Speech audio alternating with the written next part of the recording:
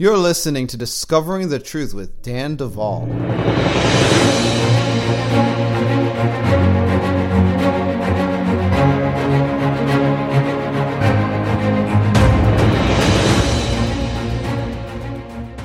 So, here's an interesting thought. I have a prayer in our new book, Prayers That Shake Heaven and Earth. And it's called Freedom from Synthetic Genetics. Now, some people say, Dan Duvall, you're just too much. Way out there on the deep end. Why would you ever write a prayer for freedom from synthetic genetics? You must have issues. And yet I'm sitting here looking at an article from CNBC.com, which says, why Bill Gates is betting on a startup that prints synthetic DNA. Folks, let me tell you something. You are living in a world that is different than the world your parents grew up in. And this means that Deliverance and Inner Healing Ministry is transitioning. And you know what? I am very excited to be part of God's move to address things that never really needed to be addressed before. And so guess what? We are. And I want to encourage you guys, if you haven't gotten the book, Prayers to Shake Heaven and Earth, that is available. Also, while you're at it, go somewhere like Amazon or Barnes & Noble or whatever and leave a review, because that's going to help others connect with something that is really changing lives. And I'll tell you, we have gotten so many testimonies from this book already. It's only been out a few months. For a while, it was the number one new book in prayer on Amazon. Praise God for that. Amazon needs to get their act together on print copies because they're not available there right now, and they say that they're temporarily out of stock. But if you want a print copy, just go to bridemovement.com because we have them for you. Now, I have a few other pieces of news before we get to our incredible guests for today. You guys are really going to enjoy what you get out of today's program. But we have 3 classes, and we're about to upload the 4th class for Bride Ministries Institute. And you can get to those from www.bridemovement.com and just click the Bride Ministries Institute tab. And classes are Grace in Christ, the Kingdom of Spiritual Warfare. I'll tell you, if you take all 4 of the classes we have recorded and that are about to all be present on BMI, it's going to just absolutely revolutionize your life, just as it's revolutionized my life and the lives of many people that have taken all 4 of those classes. You will think different. You will respond to things different. You will connect with God different. It's absolutely a foundational transition in paradigm. And so I want to make sure that you're aware of that. Also, you can get a lot of our prayers free at bridemovement.com. I have a prayer called Freedom from Constellations on our website, which we put up a few weeks ago. The testimonies on that prayer are ridiculous. And I want to encourage you, if you're even if you're in doubt, just experiment, okay? Find a prayer, Freedom from Constellations. Find your star sign, okay? This is one of the easy ways to use the prayer. Just that one, for whatever month and day you were born on, and say the prayer with the star sign and see what happens, okay? We have been testing this, and I mean person after person after person set free, delivered. We are seeing incredible testimonies of physical healing manifesting in conjunction with this particular prayer resource, and it's just so exciting. So I want to encourage you guys, use some of the stuff that God is depositing in this ministry in order to get the breakthroughs that you're believing Him for. I mean, what do you have to lose, right? The only piece of caution I have with that particular prayer is if it gets too intense right off the bat and you feel like you're about to lose it, stop and find a prayer minister or trusted person that you can go through that prayer with. Okay, so there's my addendum. Now, I do want to say thank you to all of you guys that are supporting us financially. We love you. We pray for you. We send you thank you cards now. And I just want to encourage you to continue. There's so many things that we want to do at Bride Ministries. We have so much left to build on this school, Bride Ministries Institute. We have a lot of survivors to help. We want to continue to create materials and things. And I know that for me, I'm actually going to be stepping back from all the coaching hours I've been putting in recently in order to spend more time writing and creating and developing, because there's so much just on the table waiting to be articulated and put out. So, and there are other pieces of vision that are just super exciting, like creating housing solutions so that we can transition traffic victims out of their situations into a safe place so that a healing journey can either commence or continue in a sustainable way. We actually want to invest in people that have actual evidence of crimes committed by satanic cults and evil groups, and subsidize the funding of actual lawyers that will take these things to physical courts and see to it that groups that do evil things are brought to justice. You know, I have a vision to use Bride as a vehicle for some really, really cool things. And the more we have financially, the more we can do. And so you guys that are sowing into this ministry are sowing into something revolutionary. And I want you to know that. And so anyone that is listening to this and you say, yeah, I want to support what you guys are doing, you know, bridemovement.com. And by the way, don't expect us to onboard debt. Like when we get into the housing arena for survivors, those would be cash purchases, meaning we're believing in God for hundreds of thousands and millions of dollars. Those are the numbers we're believing God for now. Why? To get into solutions that are debt-free. Why? Because we believe that God doesn't have any debt, so why should you or I? Anyway, I am going to get to our program. Don't go anywhere. You're listening to Discovering the Truth with Dan Duvall.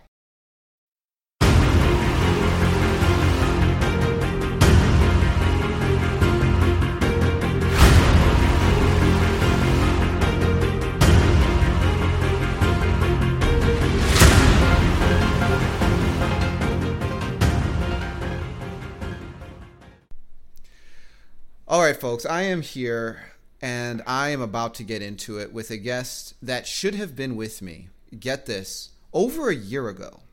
And I'm going to tell you what happened. This was one of the only, and it may have happened one other time, one of the only recordings that actually was lost because of a computer glitch. And half the interview got deleted, and we were never able to re-record or finish or correct what had happened. And through a series of events from totally unexpected avenue, we have been reintroduced, and I am here to introduce you to Apostle Alexander Pagani. And he is the founder of He Is Risen Tabernacle in Bronx, New York. He is an apostolic Bible teacher with keen insights into the realm of the demonic, generational curses, and deliverance. He's an internationally sought-after conference speaker. He takes an uncompromising approach to Scripture and has been involved in more than 400 deliverance sessions. He's appeared on various television networks, including TBN, The Word Network, and he's an honorary graduate of Central Pentecostal Bible Institute. Apostle Alexander, welcome to Discovering the Truth with Dan Duvall. Amen. Excited to be here again for the second time.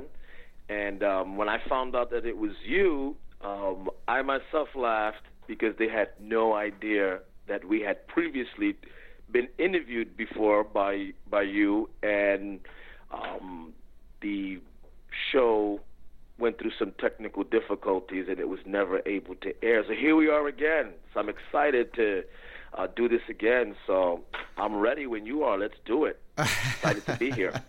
Well, we're excited to have you. You know, folks, actually, the way we got introduced the first time was my then fiance Christian had met Alexander at a conference and heard him speak and engaged with him afterwards and told me about him and said, man, you got to get a hold of this guy. I think this would be a divine connection. You guys are treading a lot of similar ground, and many of you know.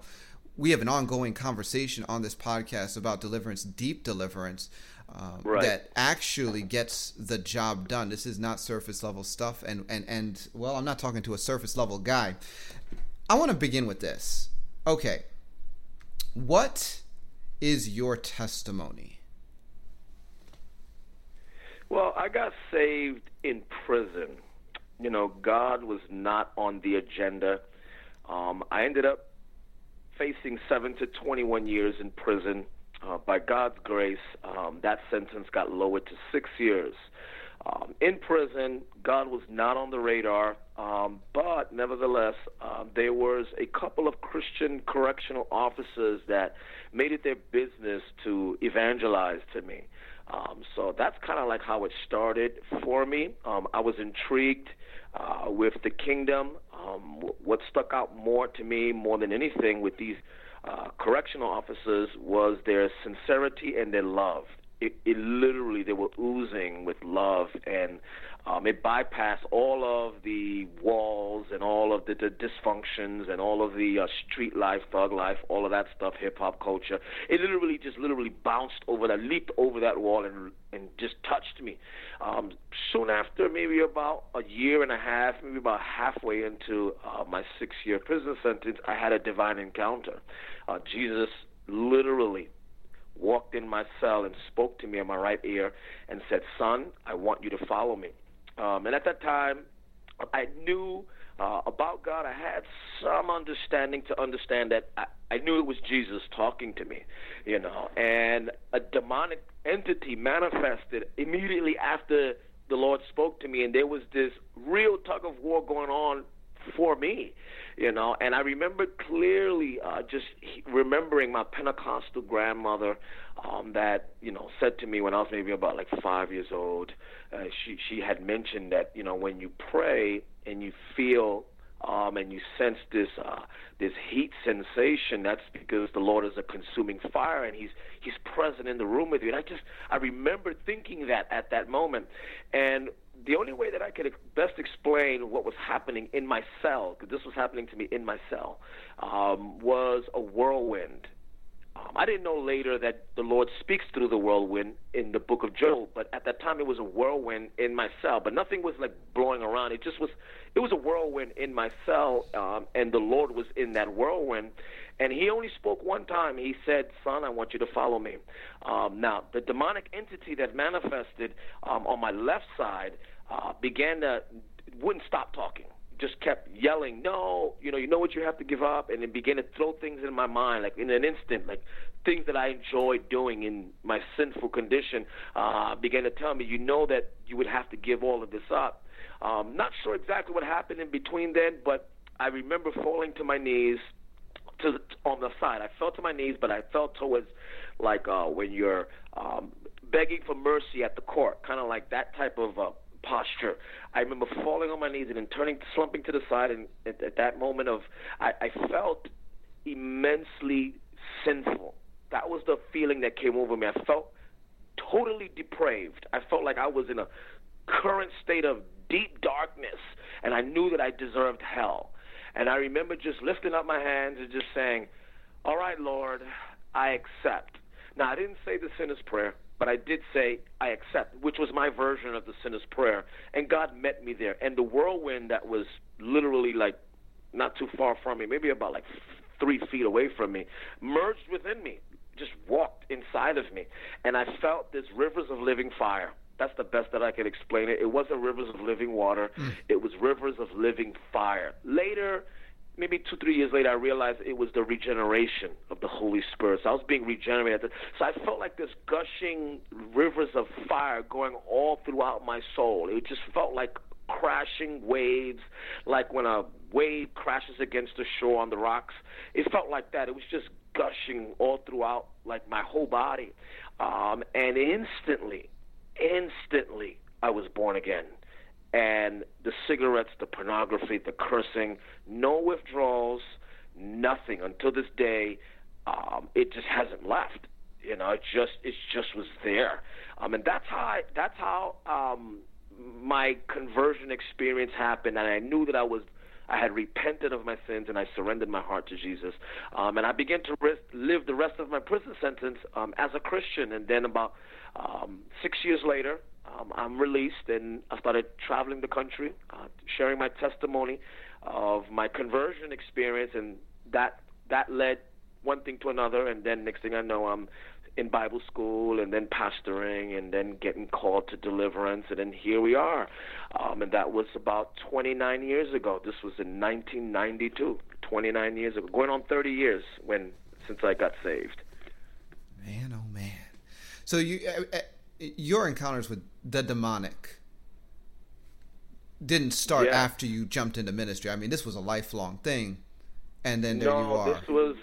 Yeah, in prison, I remember praying to Satan to empower me to live the jail lifestyle without reservation or without having a conscience for people, which means I want to be able to live the prison life, and if whatever I had to do to survive, I'm going to do it without it affecting my sleep at night. So I remember just telling Satan to come into me so that way I could do what I need to do to survive in prison, and that's exactly what happened. I was a monster in prison. I was a monster, at least for that first 18 months. I was a monster in prison until the Lord visited me that day, and then I became born again. Incredible. So walk us into your angelic encounter and the revelation God gave you about deliverance. Well, believe it or not, immediately upon conversion, I started having visions and dreams concerning deliverance. Now, at that time, I didn't know that there was such a ministry that ministered in that lane. I just knew that believers had authority over the devil, and I knew that the name of Jesus worked. But I began to have consistent night visitations with dreaming. I started dreaming about seeing me casting out demons, or seeing me helping people get set free, a particular group of people. Like in my mind, I saw me helping the inner city hip-hop culture of that group getting deliverance, and I didn't know what it was. It was the beginnings of. So what I did was I asked the prison chaplain and the prison church volunteers if they could get me books on, anything that had to do with learning about like the demonic. And believe it or not, there was one guy that said, I believe that there's something the Lord might be calling you to deliverance. And he started giving me, he handed me a book called The Bondage Breaker by Neil T. Anderson. And that's how it started for me. My mind opened up, and the book literally gave context to what I was seeing and hearing in the night seasons and divisions in prison. And I just dove headfirst into spiritual warfare. And then I shelved it for a while because then the Lord began to tell me, I want you to prepare for the pastorate, So I re-picked it up about maybe 7 years after opening a church and serving as lead pastor, because our congregation we were in overflow. The house was packed. We had a lot and tons of people getting saved. But after a couple of years, I began to realize they're saved, but I don't think they're delivered. And so, what funny was that I began to talk to other pastors about deliverance, and here is where things turned for me. Mm-hmm. I didn't know, at least at this time, that deliverance had been abandoned by the church. So when I started revisiting it again, I didn't know that deliverance, somewhere between the early 90s and then the early 2000s, deliverance had become unpopular. So I'm here trying to get some context to, well, how do I get people delivered, like these members of mine, and no pastor, and there was no conference catering to that. So I said, okay, God, you got to help me, man. Like, show me what to do. And that's when the Lord told me, I need you to go back to some of your books that you had in prison, revisit them, and then I'll show you from there, and which ultimately led to an angelic visitation, and I'll share about that a little bit later. It led to an angelic. So that's how I revisited the topic of deliverance again. So good. Here's where I just find the story so fascinating. When a person's told, okay, go prepare for the pastorship, and that means you stop getting education on dealing with the kingdom of darkness. It's like, all right, time to clean up my act, right? I remember when God had got a hold of me in college. I mean, I jumped headfirst into trying to figure out the whole deliverance piece because many of my listeners know, when I was growing up, I dealt with demons. I mean, I would see them with my eyes open. I got harassed. I used to get attacked. I mean, I would be in sleep, and I'd go through the sleep paralysis. They'd jump on me. They'd wrestle with my physical body. And then, you go into Christianity, and your question is, so where's the solution?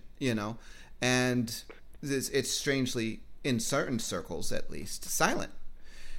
And that can be very frustrating if well, I am not crazy. Right. But here you are, right? And so God released you into ministry. I mean, you're doing an awesome thing. Your church is blowing up.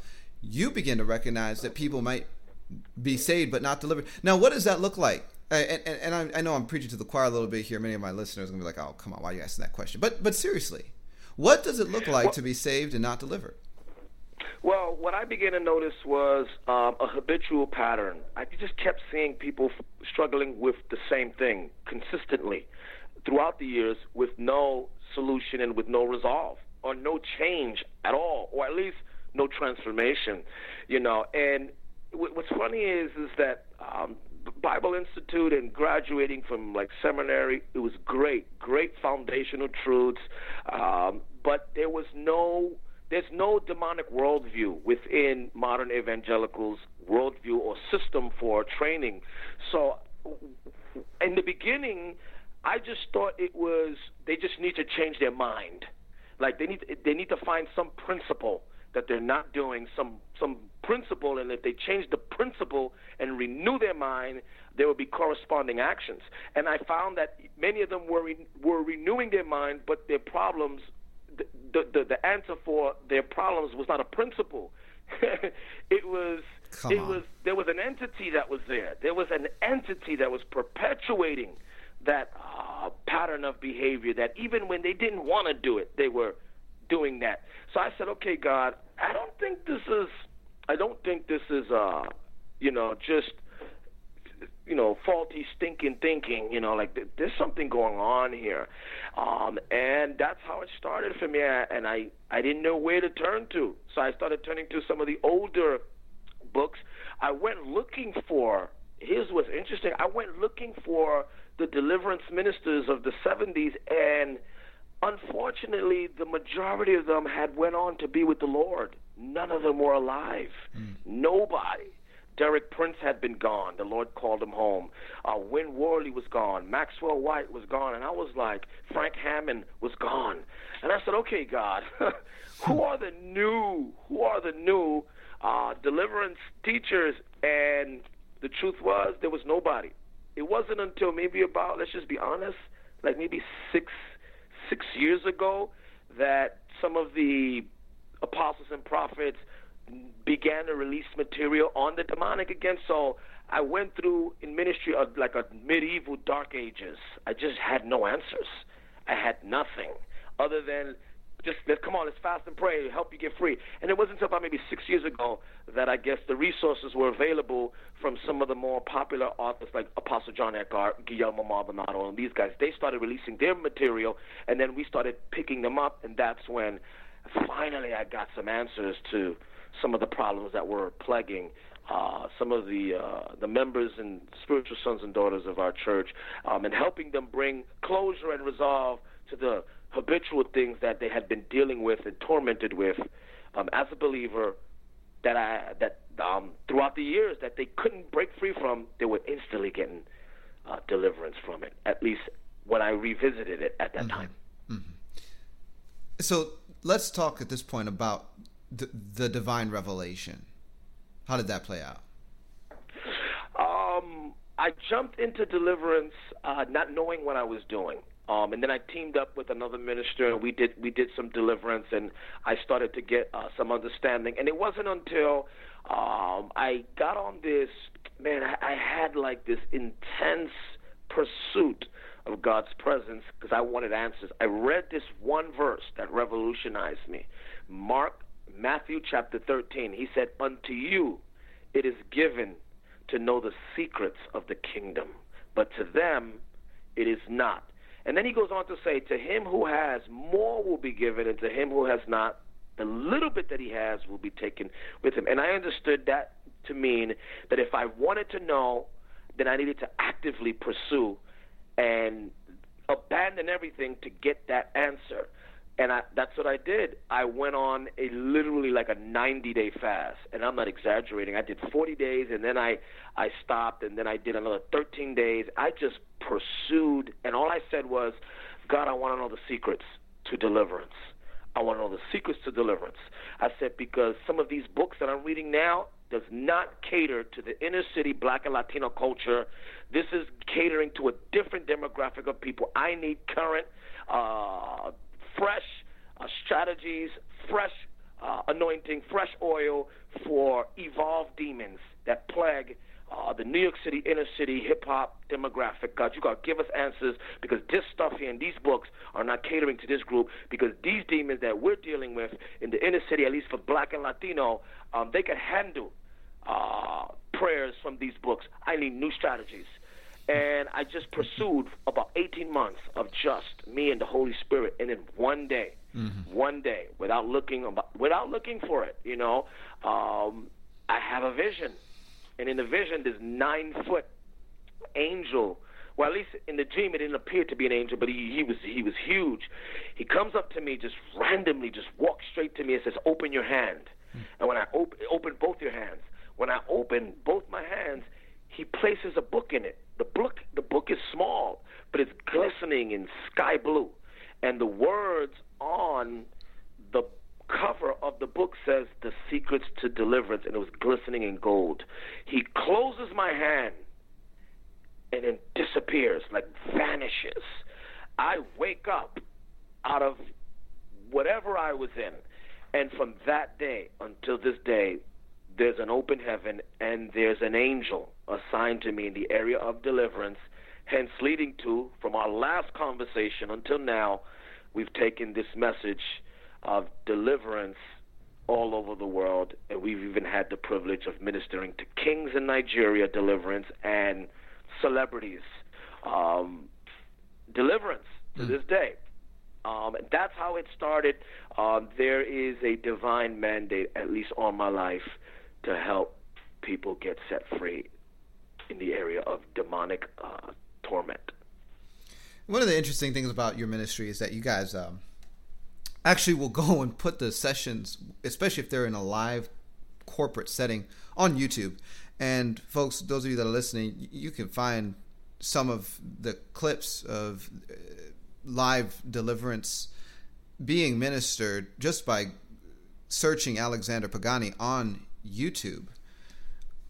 Let me ask you, how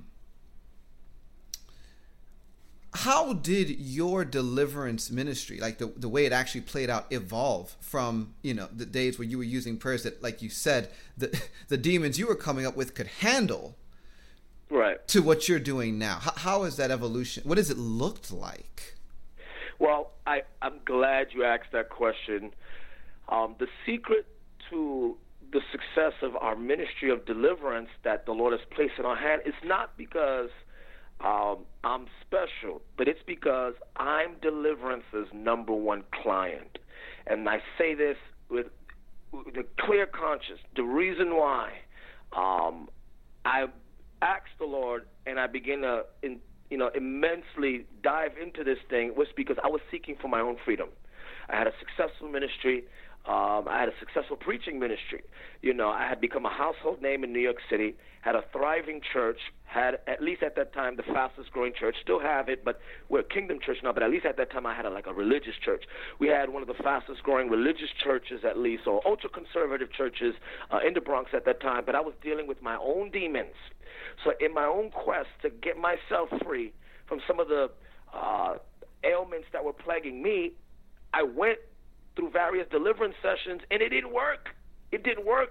Like, literally, they didn't have enough. Either they didn't have enough rank, or they didn't know how to deal with the particular kind of demons that I was dealing with. They didn't even know how to deal with me as pertaining to my personality, because they had never dealt with anybody from hip hop culture. They don't know anybody from the street. They usually know how to deal with church people that need deliverance. Here I come. I don't got none of that. You know, I'm not churched, so I don't know the church language or the subjective. You know, there's this subjective church culture that, you know, certain things you do that you just know you fall, and it's called slain in the spirit, or, you know, this stuff that's, I think is just subjective, you know, just culture that's just subjectively there. You know, with me, I don't know when I'm supposed to fall. I don't know when I'm supposed to vomit. I don't know none of that stuff. I'm like, yo, listen, man, I just got voices in my head. Hey, can you help me get set free? And they couldn't break free. They couldn't even break through. You know, so I said, okay, God, tell me. And that's when the Holy Spirit kind of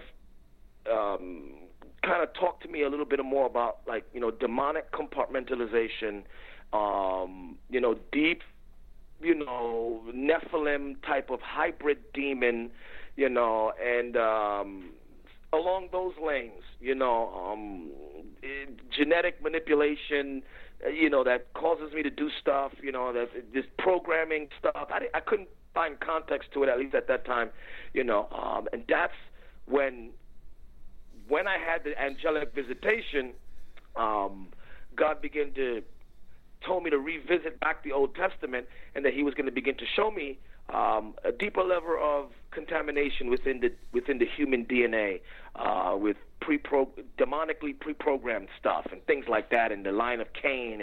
And at first I was like, okay, God, like this, please don't let this be heresy, Lord, please. But the more I dived in, the more that it just became obviously aware that the church has not even scratched like level 1. We're still in boot camp deliverance, you know, and I don't even know how to explain it. We haven't even. And then I found one verse that at least brought some enlightenment, where Jesus called it the depths of Satan. And that's when I just felt the Holy Spirit said, I'm going to show you the depths of Satan, but you're not going to lose yourself, and you're not going to get spooky and get lost in that. I'm just going to show you the depths of Satan as your character matures and your personality is able to handle it, and that your trauma level won't get impacted. When I show you some stuff, I will begin to show it to you. So it's been like progression, like one stage after another. And then I realized that this is like a labyrinth, like an Alice in Wonderland.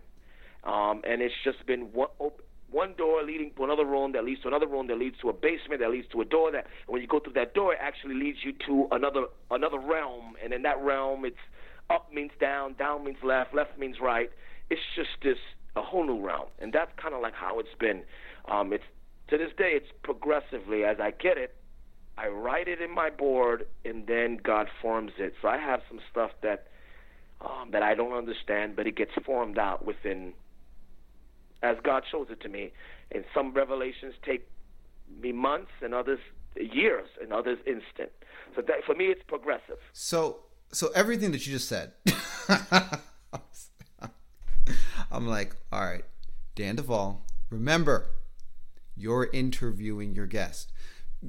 Because I'm about to get started on a whole number of tracks, everything that you said. You know, one of the things that we noticed is that the DNA is absolutely involved in bondage.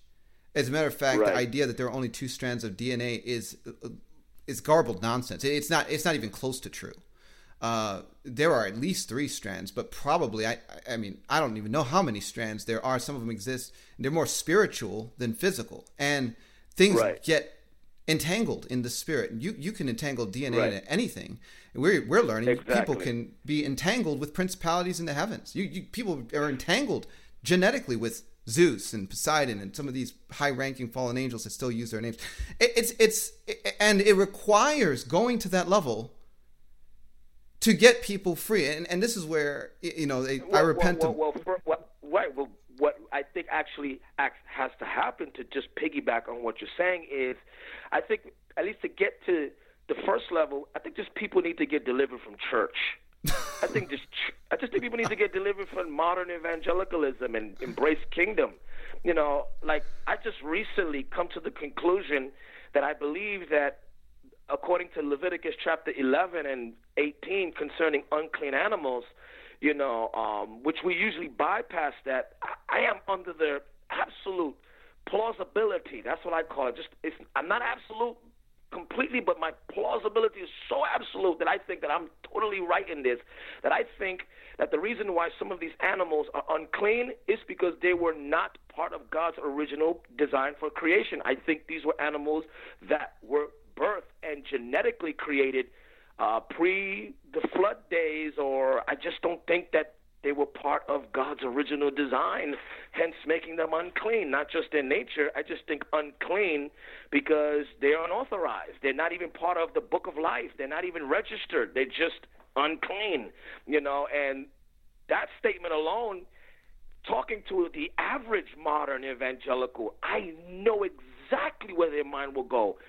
This guy is in error. Like immediately they go into this, that's error, or be careful, Pagani, you're getting spooky. You might get lost in that. And I'm going, but no, you're the one lost. Alexander, you're the one lost because, Tell me this, okay? The Bible says we have been blessed with every spiritual blessing in the heavenly places in Christ Jesus. That's a location.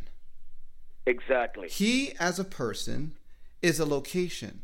And the Bible says we are members of his body. That means he is a location, he is a person, and we become woven in to his existence. Exactly. And Jesus is the God-man, and he is in the spirit, though he's taken his physical body with him. Right now. Now, how is it that you're going to tell me there is a washing of regeneration in Christ, which means to be regened? Right. By him, and tell me that an evil fallen angel cannot also manipulate genetics? Right. Well, in order for them to deny that, if the average Christian was to deny that that's even possible, then they would have to, if anything, I call that heresy, because you can't believe in theoanthropos, which is the God-man, unless that it is physically, genetically even possible that the Holy Spirit would manipulate Mary's womb to give birth to a 100% God and 100% man if it's not even possible. But it is possible because we know Jesus is God in the flesh, But I just think that there's this agenda that's there, and I guess maybe it's just ignorance is giving birth to ignorance. So what we have today is like a copy of a copy of a copy of what kingdom is, and I think now God is waking those up who want to be woken. Because if you don't want to be awakened and they want to continue in saying that they see, then Jesus said, because you say you see, I'm going to blind you. I go into this saying, God, I'm blind. Help me see. And he totally makes me see. See what I'm saying? So, and I know what you're saying, and I know the language that you're talking, because I know that there are places and realms in the spirit realm, because the Bible talks about, one, a valley of dry bones. That's a real place. There's a valley of decision. Bible talks about that, book of Job. That's a real place. There's also the valley of trouble. That's also a real place. There's also a valley of the shadow of death, Psalm 23. That is a real place. That is not figurative. That is not metaphorical. It can be metaphorical to some degree, but those are real, literal places. Okay. You're saying the Bible talks about the river of fire. It also talks about the valley of death. These are real places. Paul talks about it. He says he translated us out of the kingdom of darkness into the kingdom of his dear son. That is real places in the spirit. I could go even a step further with that. When Zechariah saw a vision of Joshua, he saw Joshua in a real place.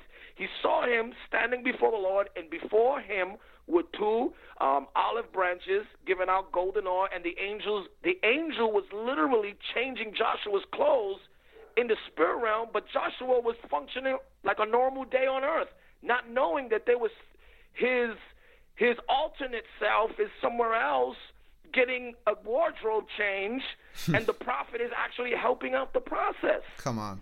But on earth, we don't know what Joshua was doing at that moment on earth, but we know that in the spirit realm there was some stuff going on. But what happens on the earth, we know that there was this upgrade going on. So then that makes sense to me. Whatever you do on earth, it will be done in heaven. There's this parallel universe, and I think that that's where most deliverance ministers kind of get lost because they don't even have that in mind. I'm just getting in there, and therefore that led to the book, The Secrets to Deliverance, and that's what I talk about, going into that next level. But that's just one level. Who knows how many levels there are? There's probably multiple levels. Come on. Because the Bible says glory to glory to glory to glory. Infinite amount of levels. We don't even know. Well, and this is where you're talking language that we use. And I love the fact that because you come at this from such a different perspective. You know, I came across deliverance. It began with myself, but I was using old-fashioned tools, and as it began to help survivors of satanic ritual abuse and generational witchcraft survivors get free, right. I had to develop a whole new set of tools because what I had didn't work. And you know it doesn't work because you say, I command you to leave in the name of Jesus, and it's still there. And you say, I speak the blood of Jesus, and it's still there. You say, I ascend the fire of God, and it's still there. And you say, well, okay, all of the old, it's not working. Well, why don't you repent? I already did that. Okay. Right. So you need a new tool set. Now, which you talked about something that I use the term inner world, but when you talked about Alice in Wonderland, you talk about going into doors and one room takes you to another room and then all the rules change. And this, we've been there. We've had to help people deconstruct these things, and sometimes it attaches them to other realms. Sometimes it's internal. And now here's the question that's going to take us to the next step of the conversation. The Bible says that we are individually the temple of the Holy Spirit. Is that metaphorical or is that literal, Alexander? Well, I believe it's both, but I've been leaning towards literal, and I'm going to tell you why. John chapter 2. And I opened the book, actually opened the first chapter discussing this, because if the average reader who's been conditioned by modern evangelicalism reads my book, I guarantee that they're going to say, Pagani is stretching this, man. Like, he's way out there. This is some stuff I agree, but this other stuff, he's totally stretching it. No, they're not deep enough. They're just not deep enough. Jesus said this, and this was basically the premise for allowing me to be free to go down the rabbit hole like Alice. The Pharisees come up to Jesus and say, well, what authority you do these miracles? Who gave you this authority? And Jesus said, and then they said, show us a sign to prove your authority. He said, destroy this temple. In 3 days, I'm going to raise it up. The next verse is what blew me away. The next verse says, well, this temple has taken 46 years to build, and there's metaphors and there's some good stuff in that. He says, you're going to build it in 3 days? But the next verse says, for when Jesus said this temple, he meant his body.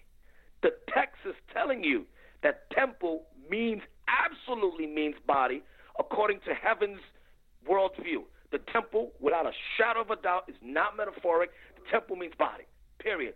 It's literally outlined in John chapter 2.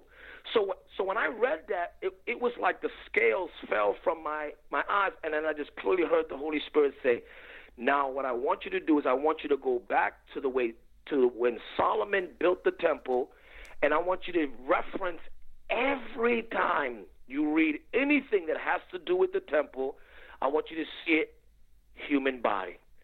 So all of the kings of Israel and all of the stuff that happened in 1 Kings, 2 Kings, 2 Chronicles, 1 Chronicles, and all of that stuff, and the rebuilding of the temple and the book of Ezra totally took on a whole new meaning for me. I was literally reading these real stories and real events now from an Ezekiel perspective, because Ezekiel was shown the same temple but in the spirit realm. So now I'm reading these same stories that we've cherished and we've loved exegetically, and without taking it outside of its intended meaning, but now I'm looking at it from all these verses, human body. And then right there, and I said, whoa, then it is not just my view that a Christian can have a demon. I said, it is absolutely possible, without a shadow of a doubt, that a Christian can have a demon, because we see all of the stuff that's going on throughout all of the history of the first kings, second kings, all through the kings of Israel, the kings of Judah, all the stuff that goes on in the temple. And then the Holy Spirit said, now look at, and the Holy Spirit would tell me, listen, now you see this event here? Look at that in what's happening now in this person's life, or in this situation, or in the body of Christ in this.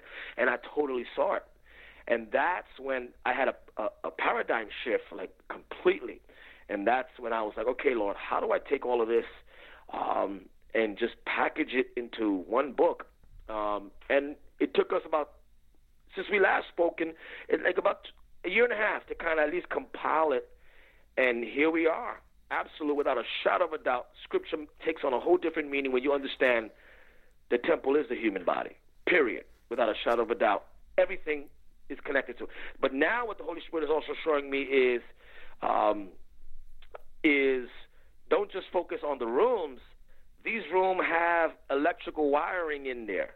There's also, the bone the structure of the bone, the skeleton of a house.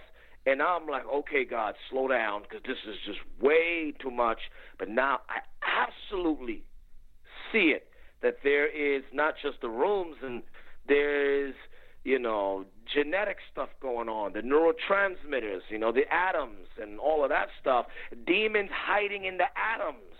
And I go, okay, Lord, we could sit here and cast a demon out all you want out of a room, but if that demon is hiding in an atom, in a proton, in a neutron, you could sit here and say, come out in Jesus' name. If you don't target it as such, hidden in there, it will not leave. And therefore you get people going, they get delivered, and then a month later, you see them on the news because they killed their whole family. Why? Because there was a demon also hiding in a DNA or in a gene or in a chromosome.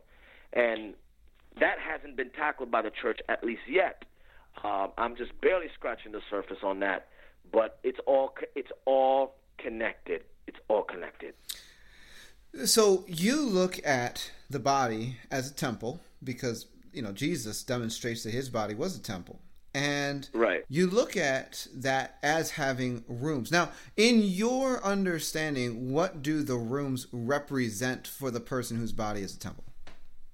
Well, very simple. Modern psychology calls it compartmentalization. Each of these compartments just represent a role that they play, or a role within their personality, and you compile all of those roles, and then you get a personality, or you get what makes them them. I was just taking that same principle, just not knowing that it was that. Afterwards, I figured it out. Like, okay, this is nothing but, Christian psychology here a little bit, and I realized that these rooms just represent roles that the Christian have. I'm a father, I'm a son, I'm also a brother, I'm a husband, and some rooms are more important than others. Some I'm more frequently in than others, like I'm more in a dad room than I am in a neighbor room. Because I don't talk to my neighbors in my community all the time. I'm not outside every day, but I'm a dad all day because I'm a father. You see what I'm saying? So I'm in that room more than I am in some of the other rooms. So what I have found is the ones, demons, or at least according to 1 Kings chapter 6, can potentially hide in these rooms and begin to alter the personality of the people. Here's where I try my best in this book to let at least your listeners, which they probably know because they've already been sitting under your ministry, but at least any of your more of your newer listeners, is that modern evangelicalism focuses so much on molding our character.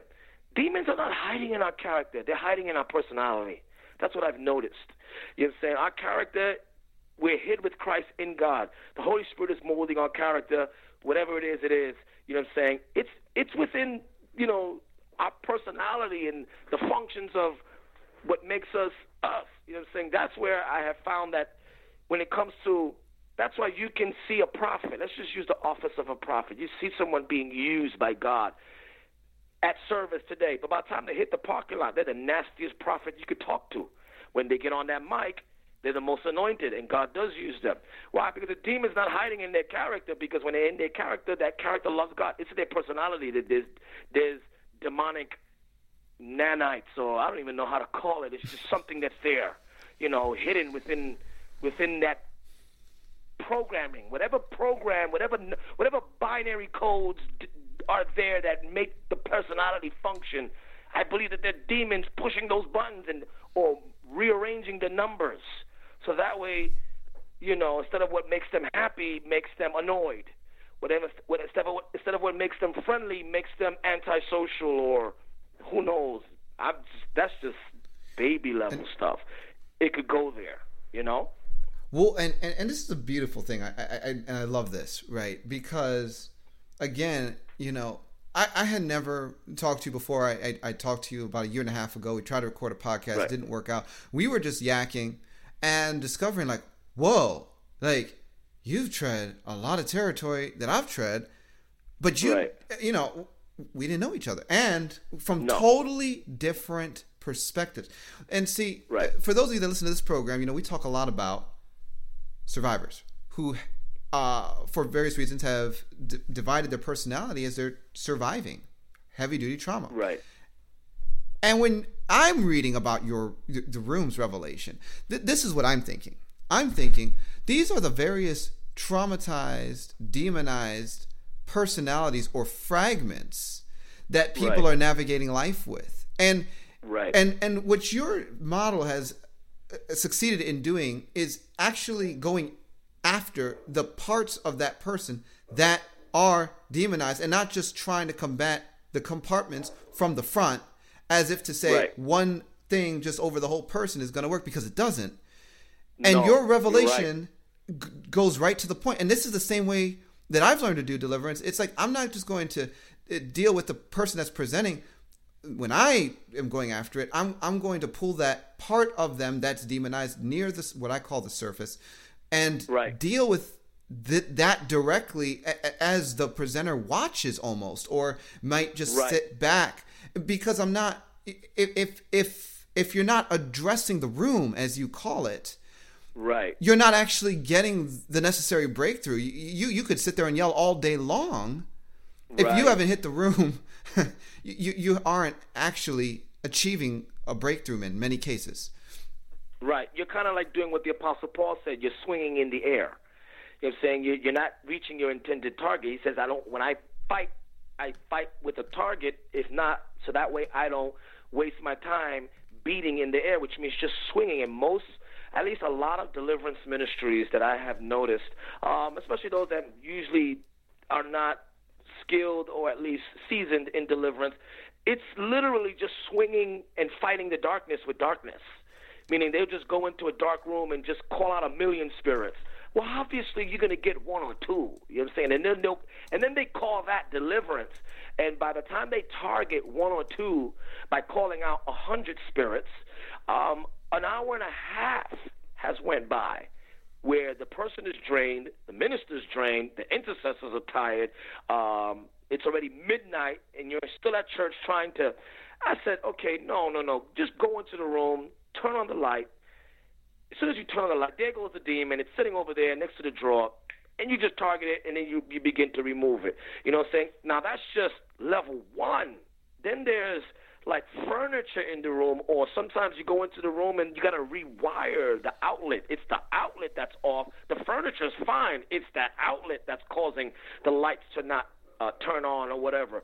So that's why it can never be a cookie-cutter formula, because if you just go in there, I've done deliverances, I'm going to be honest with you, where I didn't even call out a spirit. I hugged someone. I said, come over here. And I saw, like, okay, God, how do I see something going on here. What do I target this? Holy Spirit said, just look at her and just give her a hug.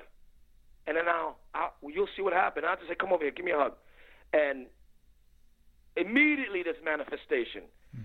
While I walked in, I saw some of my deliverance workers casting out spirits, and I saw nothing was happening. And I'm like, okay, guys, learn a lesson. And if it's not working, find a strategy, It doesn't require to cast out a spirit all the time. Sometimes you go in and the demon is hiding in an outlet. Like, okay, unscrew this here. The wiring is off.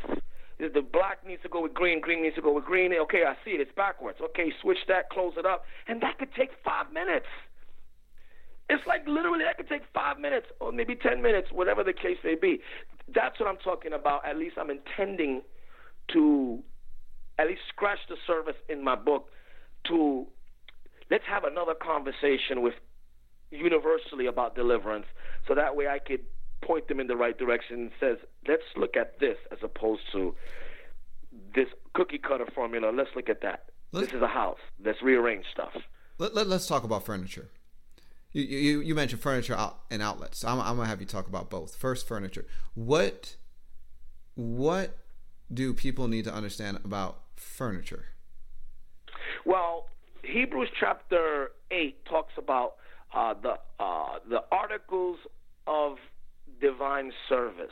It actually says that. It says the articles, or another translation says the items of divine service, which means in the Old Testament, for your listeners, you can find the Old Testament and then you can the tabernacle. You find the tabernacle, but then you find the Temple of Solomon. So there's an upgrade here, you know. But you have the table of showbread. You have the golden candlestick. You have it goes into even to the shovels and the spoons and the forks and the brazen plates and all this stuff. Now, on the surface, you know, to just be exegetical to the text, it's literally just a cup. Let's just say a cup. You're saying a golden cup. But in the spirit, that means something. You know how I know it means something? Because then why would God judge the emperor Belshazzar because he touched the cups? Why would God care about a cup? Like, why would he literally got drunk and then said, bring me the items of that Nebuchadnezzar stole. And as soon as he started feasting with the golden cups, the Bible says a hand came out of heaven and wrote on the wall and judged him for it. Why? Because these cups, these items mean something. Watch this. When you find the exiles returning back to Jerusalem, there's a heavy emphasis on all of the items. Because according to the Old Testament, these were items of divine service, which means they meant something. They literally meant something. And they had a function in the temple and in the tabernacle. Well, the same is for the Christian. You know, this furniture, depending on which room that it is, provides a functioning. So if you go into my bedroom, obviously there's a bed there. There's a lot of functionings for a bed. There's for rest. There's for intimacy. This is functioning. Now, if you go to my room and you remove the bed out of my bedroom, I can't rest. I can't rest because I would have to sleep on the floor. It's the same in the human spirit.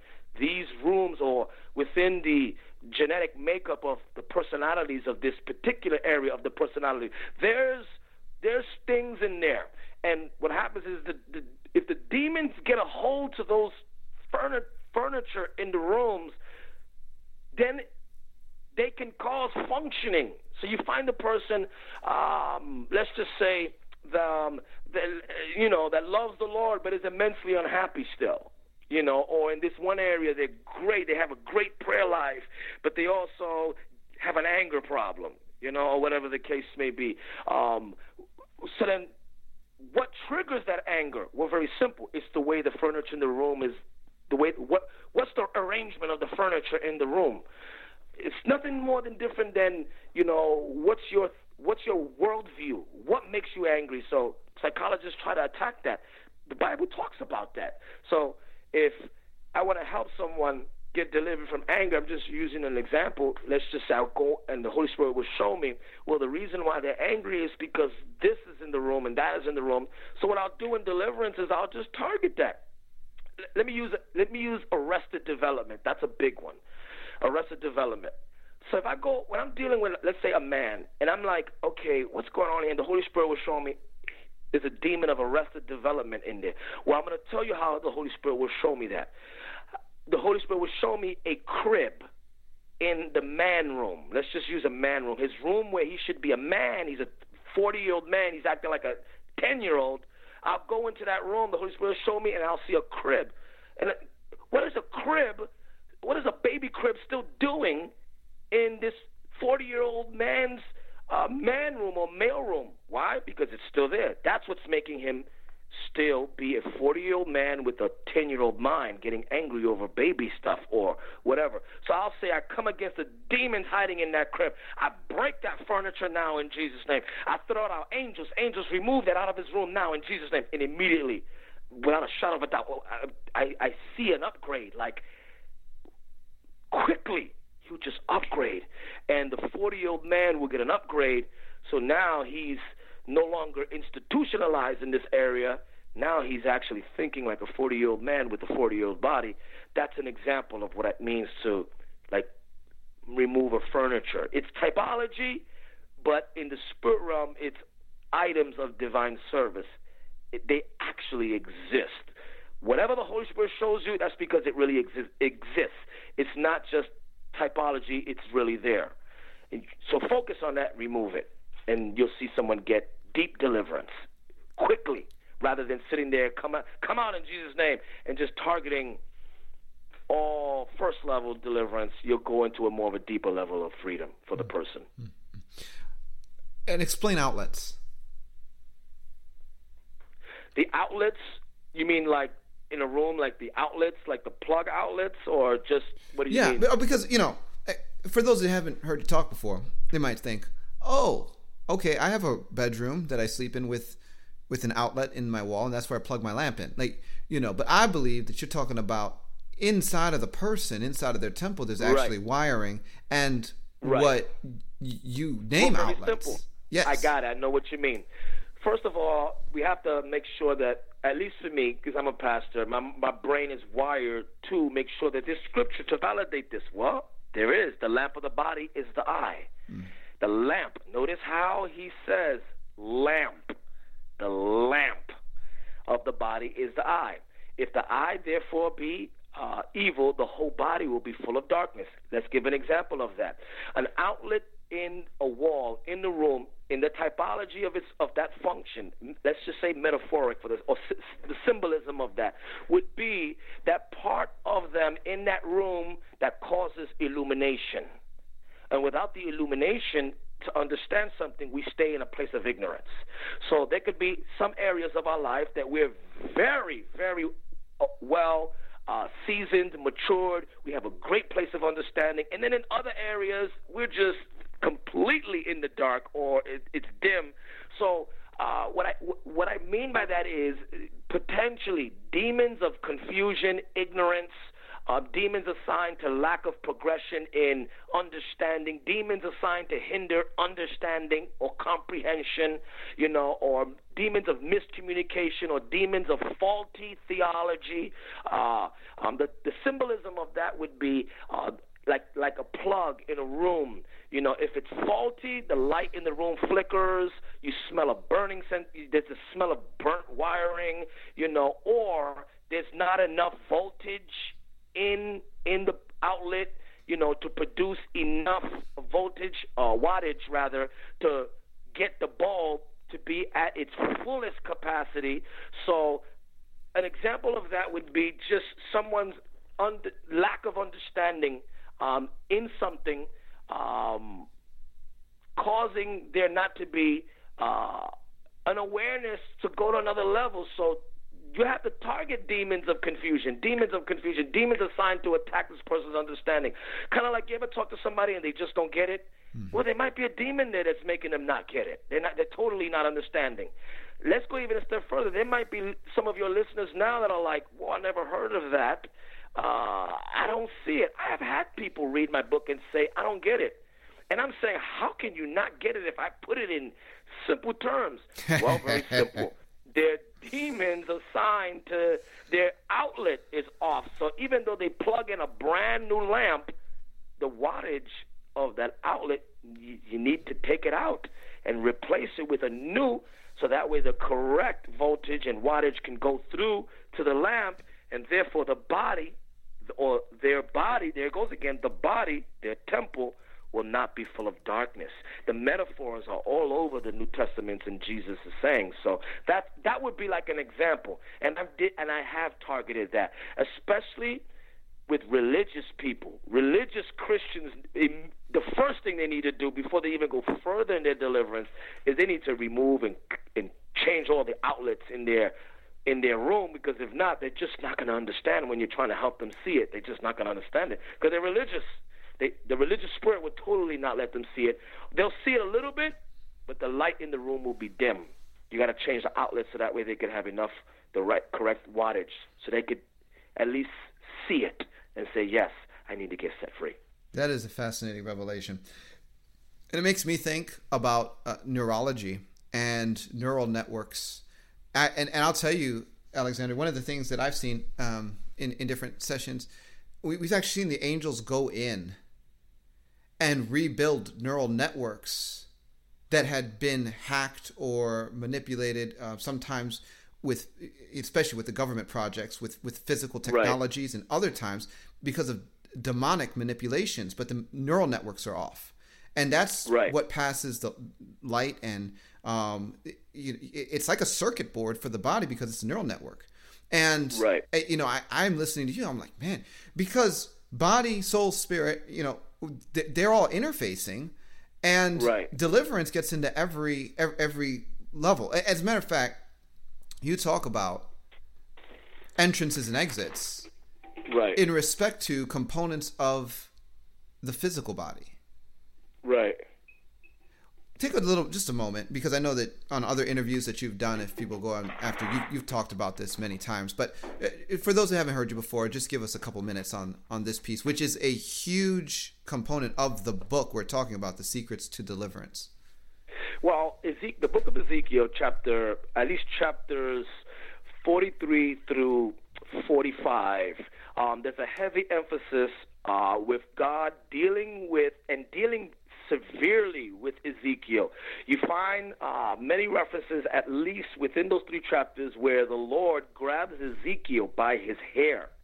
Now, at first you read it and go, my Lord, like, why is he dealing with him like just so severely? The reason why you would grab someone by their hair is because you want to navigate their head to look at something. And he grabs Ezekiel by the head and says, Son of man, pay close attention to the entrances and the exits of the temple, and show my people their transgressions. He says, pay close attention to the regulations, the specifications, and the decrees and the laws. There are 4 words being used there: specification, decrees, regulations, and laws. And he says, and help them understand. Well, immediately, like, that stuck out to me. And then in those 3 chapters, he goes further into breaking that down. And what does he go right into? In those 3 chapters, all of the rooms. He says, in this room, this is what they do. In that room, this is what they do. In this room, they do this. He even goes a step further and says, Son of man, dig into the hole in the wall here, and you're going to find something. And as soon as Ezekiel starts digging or investigating, he finds another room. It says he saw a hidden door. And when he opened that door, he saw the elders of Israel worshiping the god Tammuz and the women facing the east. All of that means something. Facing the east is not just like literally just facing, the east. Obviously, it means that exegetically there. But also it means, the human body facing a different direction, or there's some sort of human manipulation going on there where the body is in a different – it's kind of like, if you're 1 degree off on something, it just kind of spirals into a ripple effect of throwing something off, So he says, look carefully, study this, and then go tell my people. So the same is with the human soul. When you look at all of these like binary codes or whatever it is that makes these rooms be these rooms, you're going to find that you actually really have to go beyond being like surface.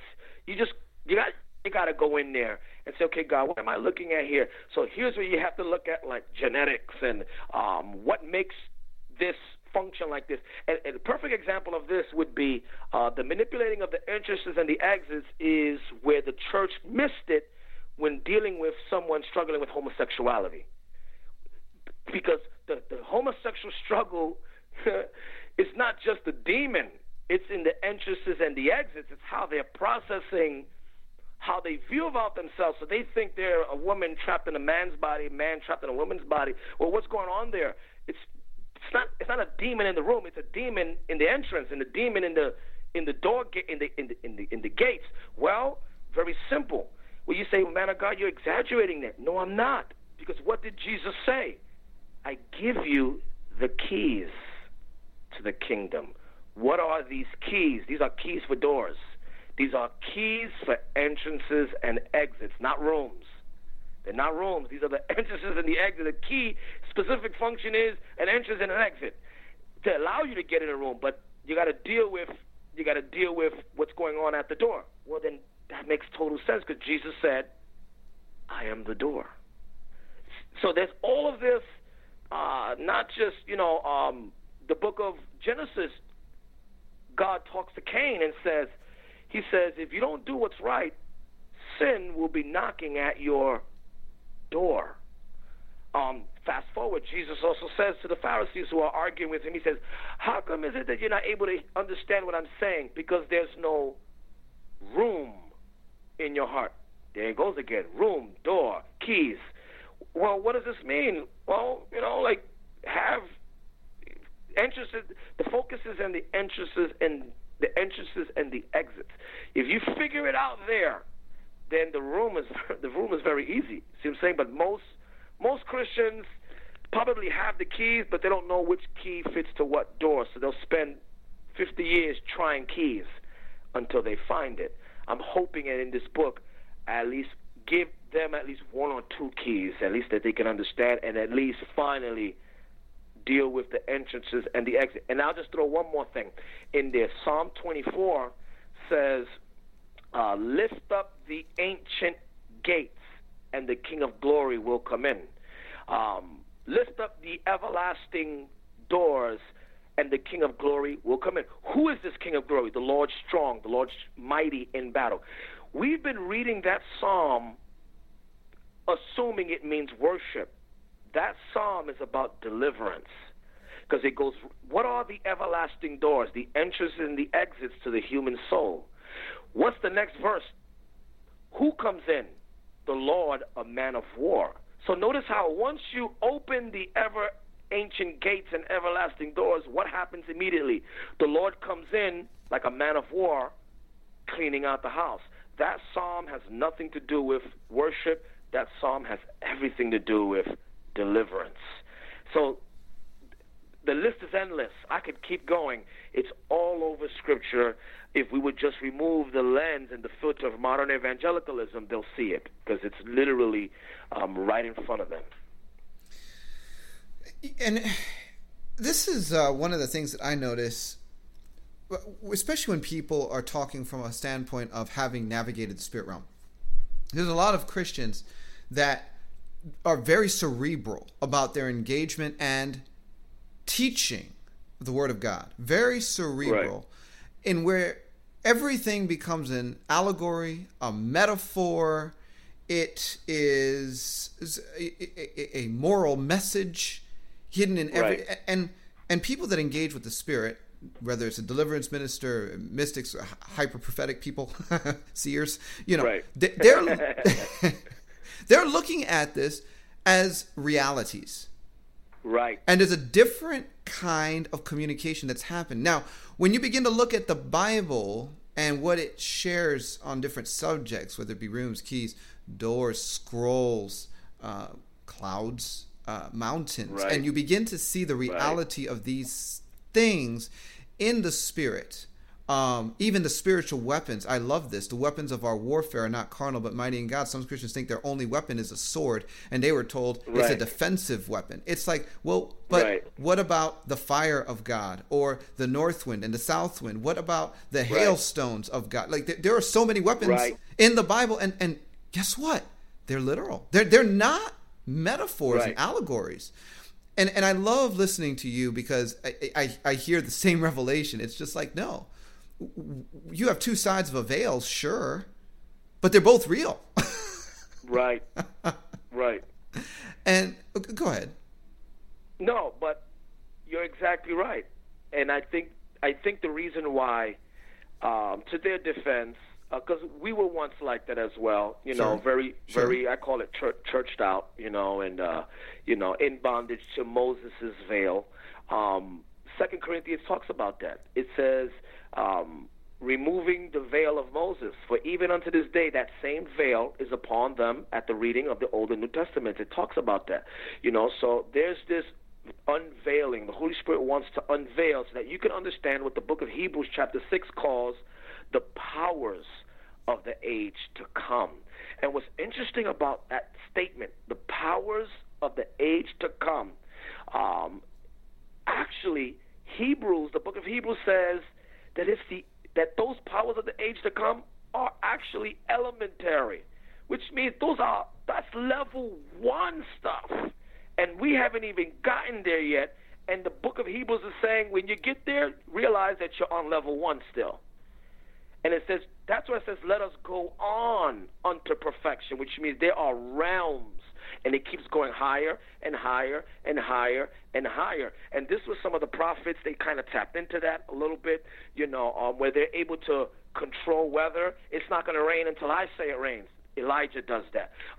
Joshua looks at the sun and says, sun, stand still. That's next level. And even that's still kind of like level 1. But they were tapping in the powers of the age to come. You're saying you find it all throughout Scripture where Moses would say something so simple that says, if I'm a man of God, and he knew he was a man of God. He says, if I'm a man of God, let the ground swallow you up. The ground just literally opened, swallowed up the whole family of, I forgot his name, but swallowed up the whole family of Korah and all of them that rebelled against him. Elijah does the same thing when they're coming to get him. He says, if I be a man of God, let fire come down from heaven. Fire came down from heaven, killed 50 men. Another group of 50 come. If I be a man of God, let fire come down from heaven. Another 50. He literally just killed 100 people. And then by the time the 3rd brigade came, the guy said, hey, please, got on his knees and said, man of God, please don't kill me.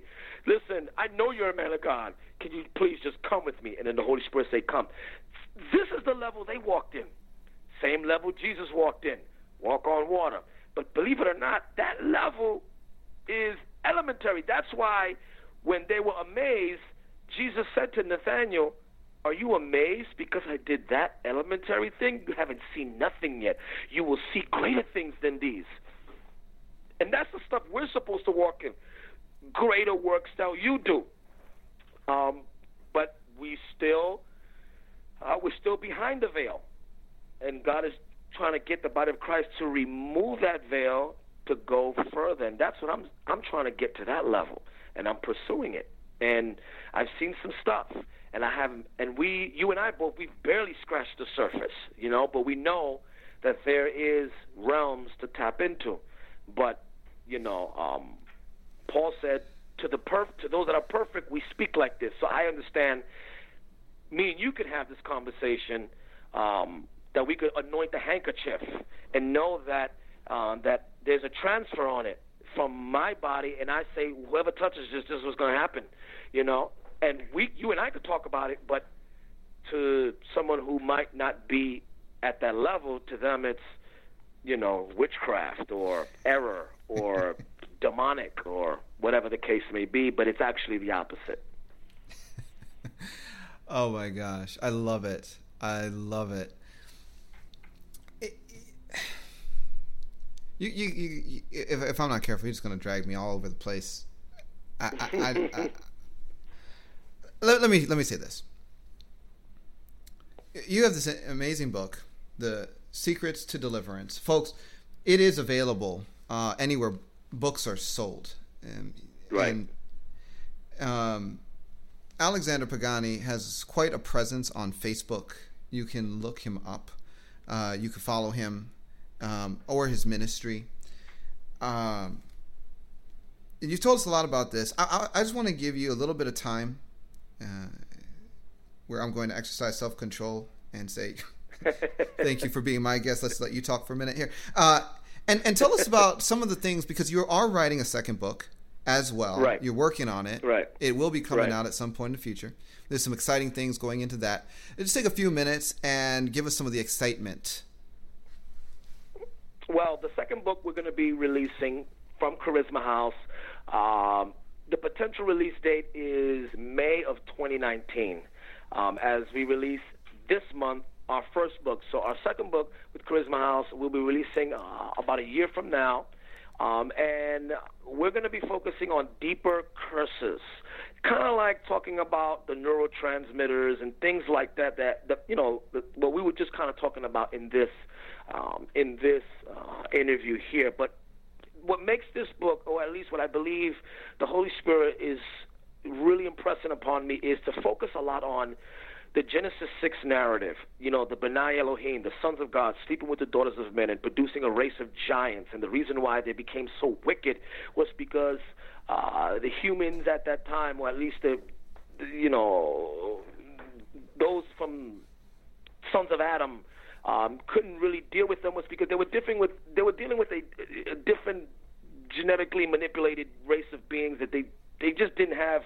They weren't confined to the rules that control the sons and daughters of Adam that you and I are, and I just feel like the Holy Spirit is saying, stay within Genesis chapter 1 through chapter 6 and just allow me to give you some stuff. So what we're going to be dealing with is, in this book, it's not the normal generational curses that you're going to find in your average Christian book on generational curses. So we will not be dealing with like witchcraft and orphan spirit and Leviathan and Jezebel. No, I'm going to be dealing with some of the more hidden generational curses. Like I have here vanity, gluttony. I'm going to be dedicating hip-hop culture, which is nobody's ever done that at all yet, at least with hip-hop culture and generational curses and dealing with the demons of hip-hop.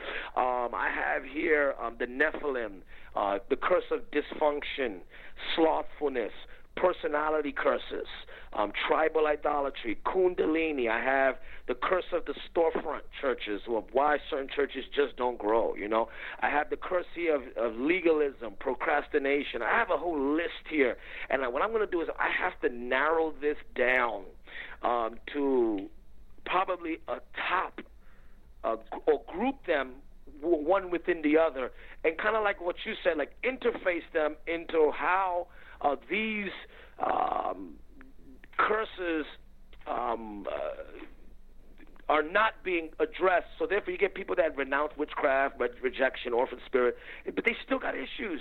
Curses assigned to where you come from, because I found that sometimes there's a certain level of pride connected to where you're from. So there's demons are like I'm Puerto Rican, so when you talk to the average, at least Boricua, you know what I'm saying, when there's Boricua demons, assigned to that, there's a certain Latin pride that comes with that, and they could be delivered from rejection, but you haven't dealt with the curse of, Latin pride, or a Latin curse that go down that,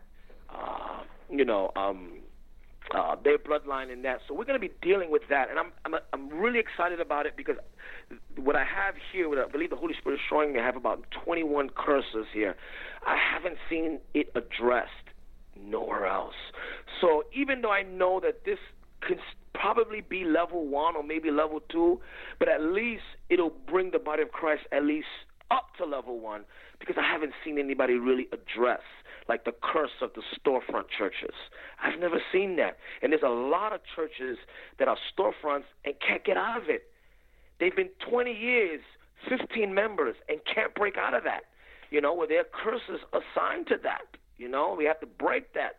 We got dysfunction. I find that a lot within Latinos and blacks, that there's a lot of dysfunction going on there, that they can't progress out of the ghetto. There's ghetto curses that are there. I have yet to see anybody address ghetto curses.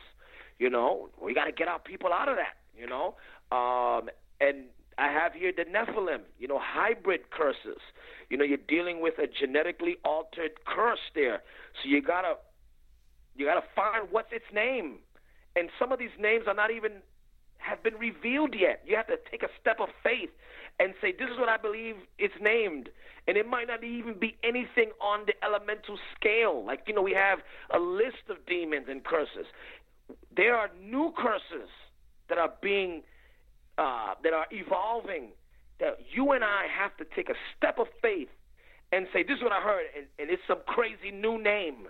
And the people be like, I never heard of that. Well, it can't be a curse because I never heard of that. Well, it's a new curse that's been evolved for this time. So I'm hoping that the Holy Spirit, and I have a couple there, I'm just not privy to release it yet, that it's just there. And when it comes out, I believe it'll be another step forward in the evolving and the progressive insight into this revelation of deliverance, and bring upgrade at least a couple of notches up to help at least the church get an upgrade. And I'm just going to say this: if people listening think that the kingdom of darkness does not evolve in their strategies, you are deceived. They do study their opponents, which are those in the body of Christ, attempting to break the power of darkness by intentionally applying the finished work of Jesus Christ, and develop new strategies around approaches. And so I know, like in my own ministry, I've seen how something will work for a while, and then God, the Holy Spirit, is having me shift methodologies in response to the evolving nature of what the powers of darkness are doing.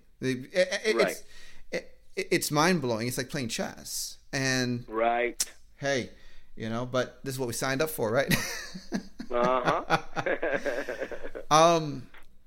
Alexander, I could sit here and talk to you all day, but I am going to respect your time.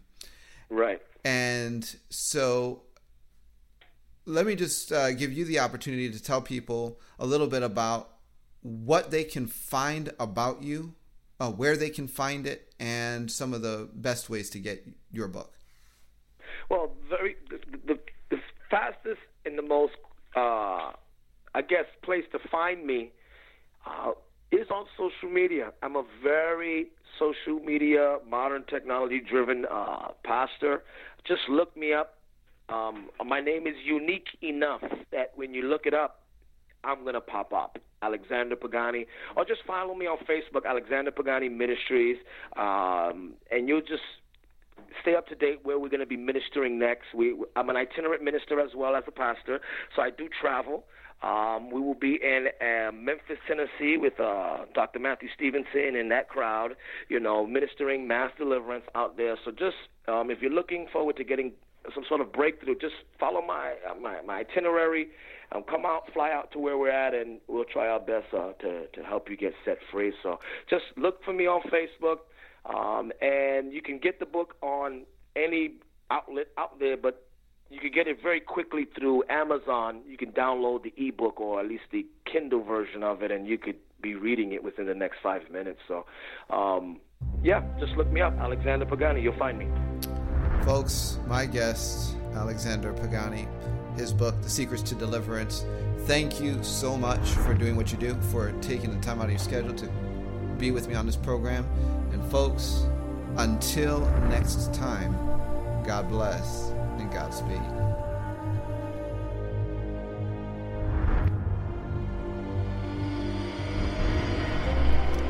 You've been listening to Discovering the Truth with Dan Duvall. If you would like to connect with us at Bride Ministries or to support what we are doing financially, visit us at www.bridemovement.com.